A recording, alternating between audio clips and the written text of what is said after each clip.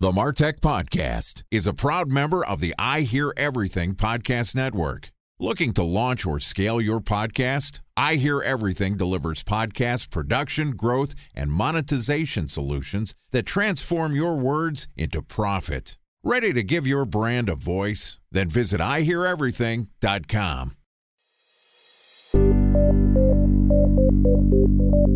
From advertising to software as a service to data.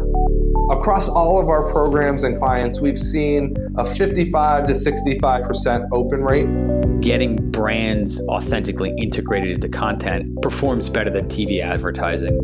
Typical lifespan of an article is about 24 to 36 hours.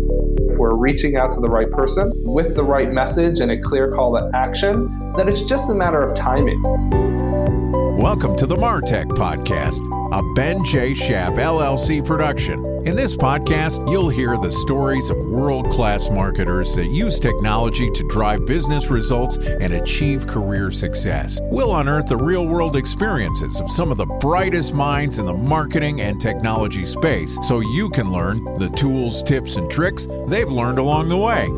Now here's the host of the MarTech Podcast, Benjamin Shapiro. Welcome to the last episode of Event Marketing Week on the MarTech Podcast. This week, we've been doing a deep dive into the somewhat overlooked art of making personal connections in person, event marketing. Each day this week, we've posted an episode that discusses what you need to know about the technology and strategies behind maximizing the impact of your marketing events as an event creator or attendee. With us this week is Brent Turner, who is the SVP of Strategy and Technology at Cramer, which is an agency that delivers experience design, live production, audience engagement, and strategic event marketing services for global brands. So far this week, we've discussed the trends and growth in the experiential and event marketing industries, some of the technology trends happening in the event marketing space, what you need to know to optimize your marketing efforts as they relate to events, how to decide what events you should and shouldn't attend, and today we're going to talk about the future of the event marketing space. Here's the last installment of Event Marketing Week with Brent Turner from Cramer. Brent, welcome back to the final day of Event Marketing Week on the MarTech Podcast. We've made it. We're close to the finish line. We're not quite there, but we are looking forward, and we're going to talk about what is next in the event marketing space. I'm curious to hear, now that we've talked about the overarching purpose of events, some of the technology used to run them, what marketers need to think about for evaluating events, how people listening to this podcast can think about which events they should be attending. Talk to me about where you see the event marketing landscape heading, and what are some of the interesting things that marketers listening to this podcast might not be aware of. So let's break it down in three ways. Let's talk about where I'm starting to see our clients and the industry spend their money. So where's the investment going for brands? The second we should talk about is what's just going on in the technology side of the industry and any predictions. I have a few. And then the third is a higher level challenge that is coming from both attendees and the event marketers. And we'll get to that. And we'll end on that. There's sort of an interesting thing looming on our horizon. So let's start off with the investment. How do people think about where they're investing their budget and what to put into the events? This simple is what we talked about on Monday a bit, which was this idea of make it active. When people are looking at creating an event, where the investments, I see them going, or the industry helping influence brands, is you have to make it active. The days of come to my event because you can sit with 4,000 strangers in a dark room for 4 hours from 8 a.m. to 11 with one coffee break to hear people parade in front of you, not going to draw you in. That's not why I want to attend this thing. I want to attend because I want an experience. I want it to be active. So what we're seeing in a shift in investments is under this larger industry idea, which is the festivalization of all meetings. And what do we mean by that? Well, festival is invoking all those things you think of when you go to a music festival, an arts festival. There's culture, there's community, there's different perspectives, there's irreverence, and there's education. Instantly, what pops into my head is Coachella and high-waisted shorts. Go on. Yes. See, your joke, but we look at Coachella, which, by the way, is getting overrun with brands who want to be associated with it because of the cultural driving. But if you look at Coachella, well, what are the things that people are loving doing there? Drugs. Yeah. 50% less drugs than Coachella and most events, maybe 60. Data's out. 40. Yes, that's about right. But you're seeing events say, wait a minute, what if the general session had no chairs when you walk in and people had to stand and it was more high energy? What if the general session was at 9 p.m. at night instead of 8:30, 9 a.m. in the morning? So you start to say, wait a minute, what can we flip the script on? What can we think about in a more experiential way from the tried and true things like your classic general session to all the things you can do when you're on the campus of, say, CES or even in a hotel from registration on through? How do we make it active for you? How do we bring the ideas? And as a brand, how do we invest in maybe festivalization and high-waisted pants and shorts? Or how do we invest in things that will make this journey for you less sitting in a chair and more active?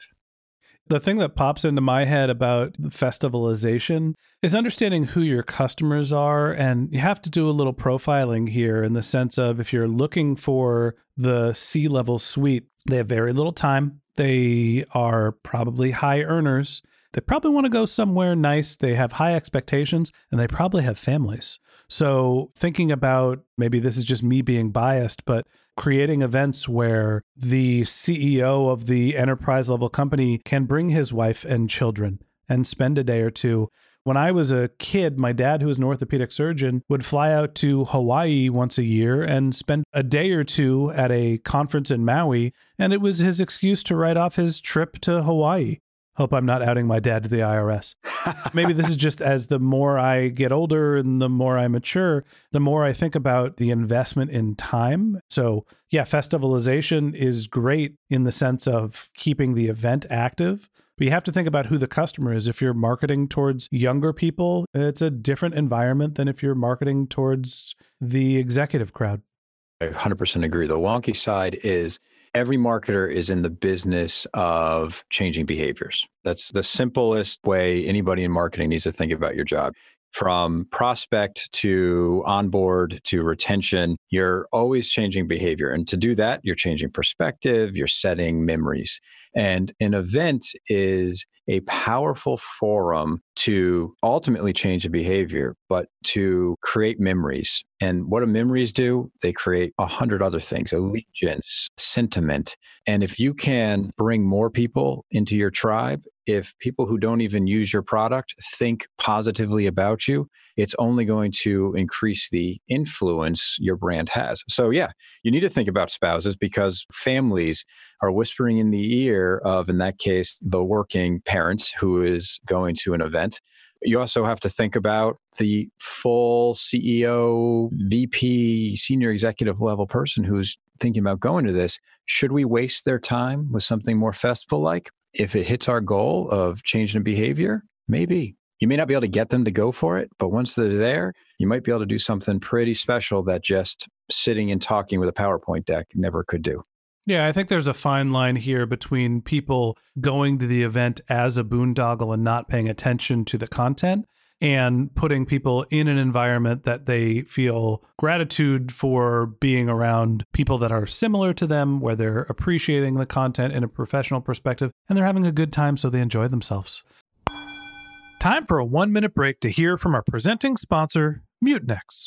In 1919, John Wanamaker said, "Half the money I spend on advertising is wasted. I just don't know which half." Well, the advertising landscape has changed since then, and instead of reaching your audience on 2 channels, you're probably reaching them on 20. Turns out John didn't know how easy he had it. But that doesn't mean that you should give up on striving towards marketing effectiveness.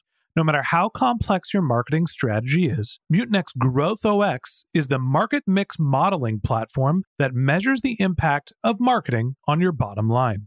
Mutinex's market mix modeling platform calibrates your insights against the latest market conditions so you can make media and marketing investment decisions confidently and quickly.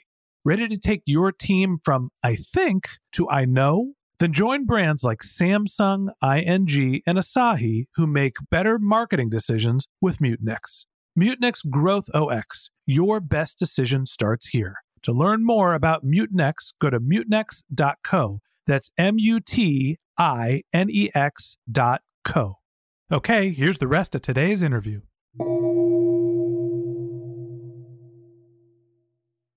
A special thanks to our presenting sponsor, Mutinex. Ready to take your team from I think to I know? Then join brands like Samsung, ING, and Asahi who make better marketing decisions with Mutinex. Mutinex Growth OX, the marketing mix modeling platform that makes measuring ROI fast, easy, and cost-effective. Request a demo at mutinex.co. That's mutinex.co. So talk to me a little bit more about what's happening in the industry, the growth of the landscape. Tell me more, outside of just the changes of how events are thinking about producing their content. Which way is the industry heading? We started in episode 1 of this series talking about Scott Brinker and his MarTech landscape, which is 7,000 vendors now. The other thing he's noticed or he's been analyzing is consolidation in that landscape. Adobe's buying everybody, et cetera.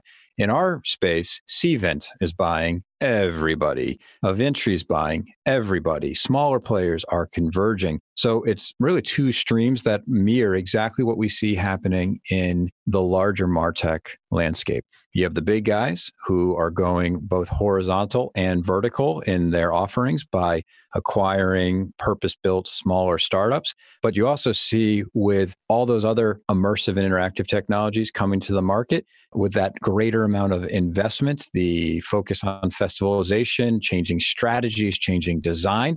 You have this priority in marketing strategy and evolution in approach that is changing events, which is opening up more spaces in the landscape, more types and categories and areas of focus for more specialized technology providers to emerge.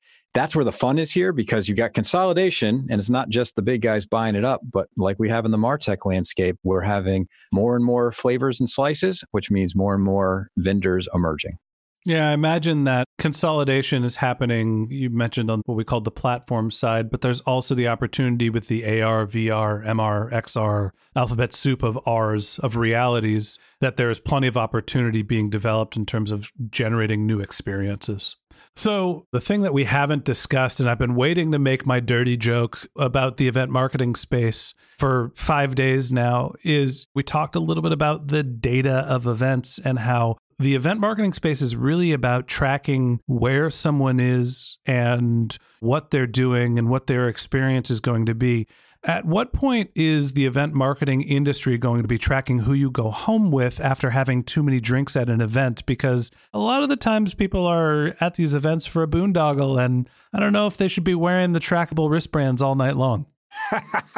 Yeah, as we've done those, we've definitely had questions, and you'll see them sitting on the floor by the elevators. And there's definitely a few of those, like what happens after dark. So yes, that is a thing that attendees, especially with wearables, are most notably paying attention to. But we also have a larger zeitgeist challenge, which is we're all in tune with all these data hacks and GDPR in the marketing space. We all are, from my mom on down, more attuned to who has our data and what in the hell are they doing with it. And meanwhile, here you walk up, you got your wearable on, you're doing facial recognition, you're going to an event, you're seeing all these tracking pads, you're touching things here, and you're like, what are people doing with this data? Are they tracking who I go home with? Are they seeing when I'm not in a session, XYZ? So the interesting thing that we're predicting that I'm personally really locked in on is we're calling it data confluence, which is this idea on one side, you have events better than ever and only accelerating their growth in ways to capture and generate attendee data. And on the other side, you have attendees who are more conscious of it. And by the way, a different podcast that you should dive into, and you probably have it on your radar, is looking at the rise of Doc.io and Tim Berners-Lee, the guy who created the World Wide Web, his recent launch of Solid Pods, where people are saying we need to give people more control on owning their data and letting almost licensing out their data to other people so they own the data. So you have this general rise in both the tech zeitgeist, the tech community of Solid Pods and Doc.io, to my mom, who's like, what are they doing with my data? And on the other side, we have all us crazy people in the experiential world and the event marketing world who are like, more data, we need it all. Ooh, we can get it this way. We've had a couple episodes of the podcast where we talk specifically about location data, companies like Gravy Analytics and Lada Data, and they are GDPR compliant, and they are people that are trying to take the best interests of not only the marketer, but also the consumers into heart. But there are other companies that are out there that basically understand when you are at an event. Facial recognition is the one that sticks out to my mind, without expressly saying, hey, we are actively tracking you right now, that most people don't know is happening. So tell me a little bit about how we find the right balance of the marketers wanting the data and the end consumers not necessarily understanding or wanting to give it out.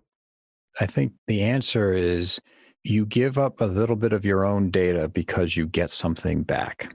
So in the event space, what can you get back? Well, you get back better networking. You can get back more personalization of your journey. So in those two examples, I'm going to give you more data about myself so that ideally, soon as the vendors are racing to do this, vision is in a world where you and I don't know each other, but we attend an event, we have our wearables on, and there's an algorithm cranking behind the scenes that knows, oh, it's 2:00. You guys are both free right now. You're within 10 feet of each other. You have 6 shared contacts on LinkedIn, but you don't know each other. You recently both liked the same article on Twitter. You share these 5 trending conversation things that I've seen you dive into on LinkedIn.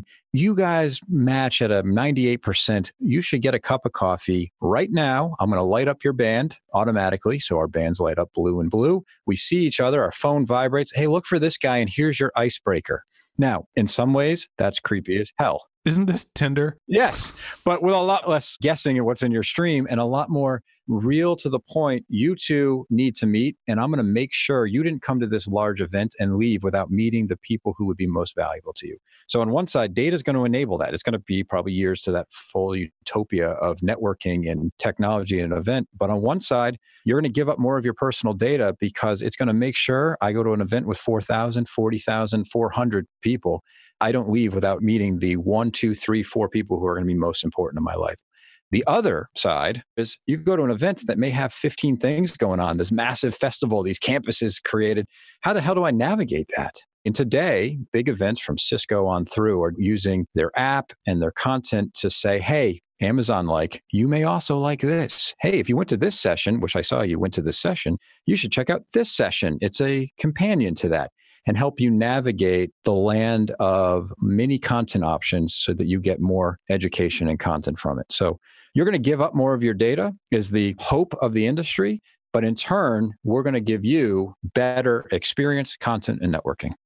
I think the event marketing space is really interesting, just to bring it back high level, in the sense of it is one of the oldest formats of marketing, right? Getting people together in large group to share experiences, to bond, and to consume content together. That is not a new concept, and the value behind it is all of the influences of technology and the use of data, on the other hand, is really cutting edge stuff where we're talking about AR, VR, facial recognition. So it's just fascinating to think about how this really old methodology of marketing and sharing content and experiences is going through such a renaissance. And I appreciate you, Brent, talking to us about the space. And I hope that the next time we're at an event together, our futuristic wristbands ring the same color.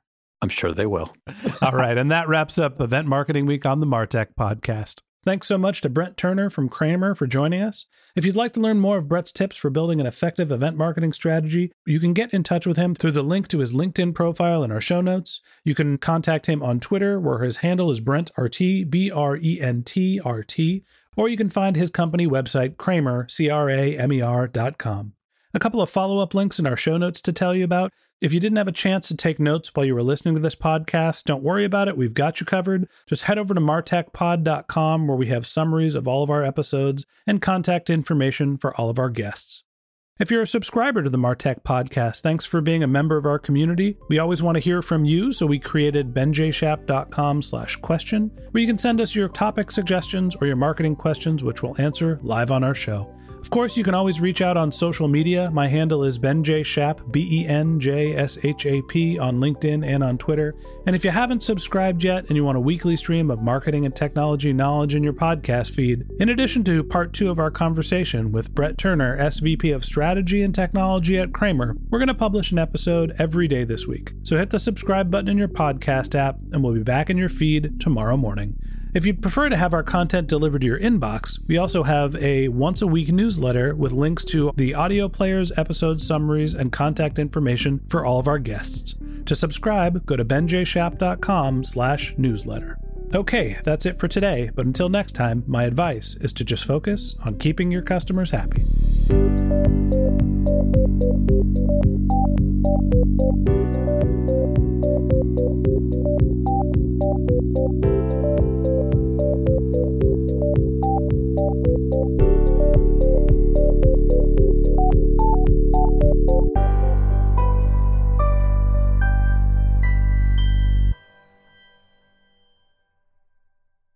Thanks for listening to the MarTech Podcast, an I Hear Everything production. Looking to launch or scale a podcast like this one for your brand? Then visit iheareverything.com.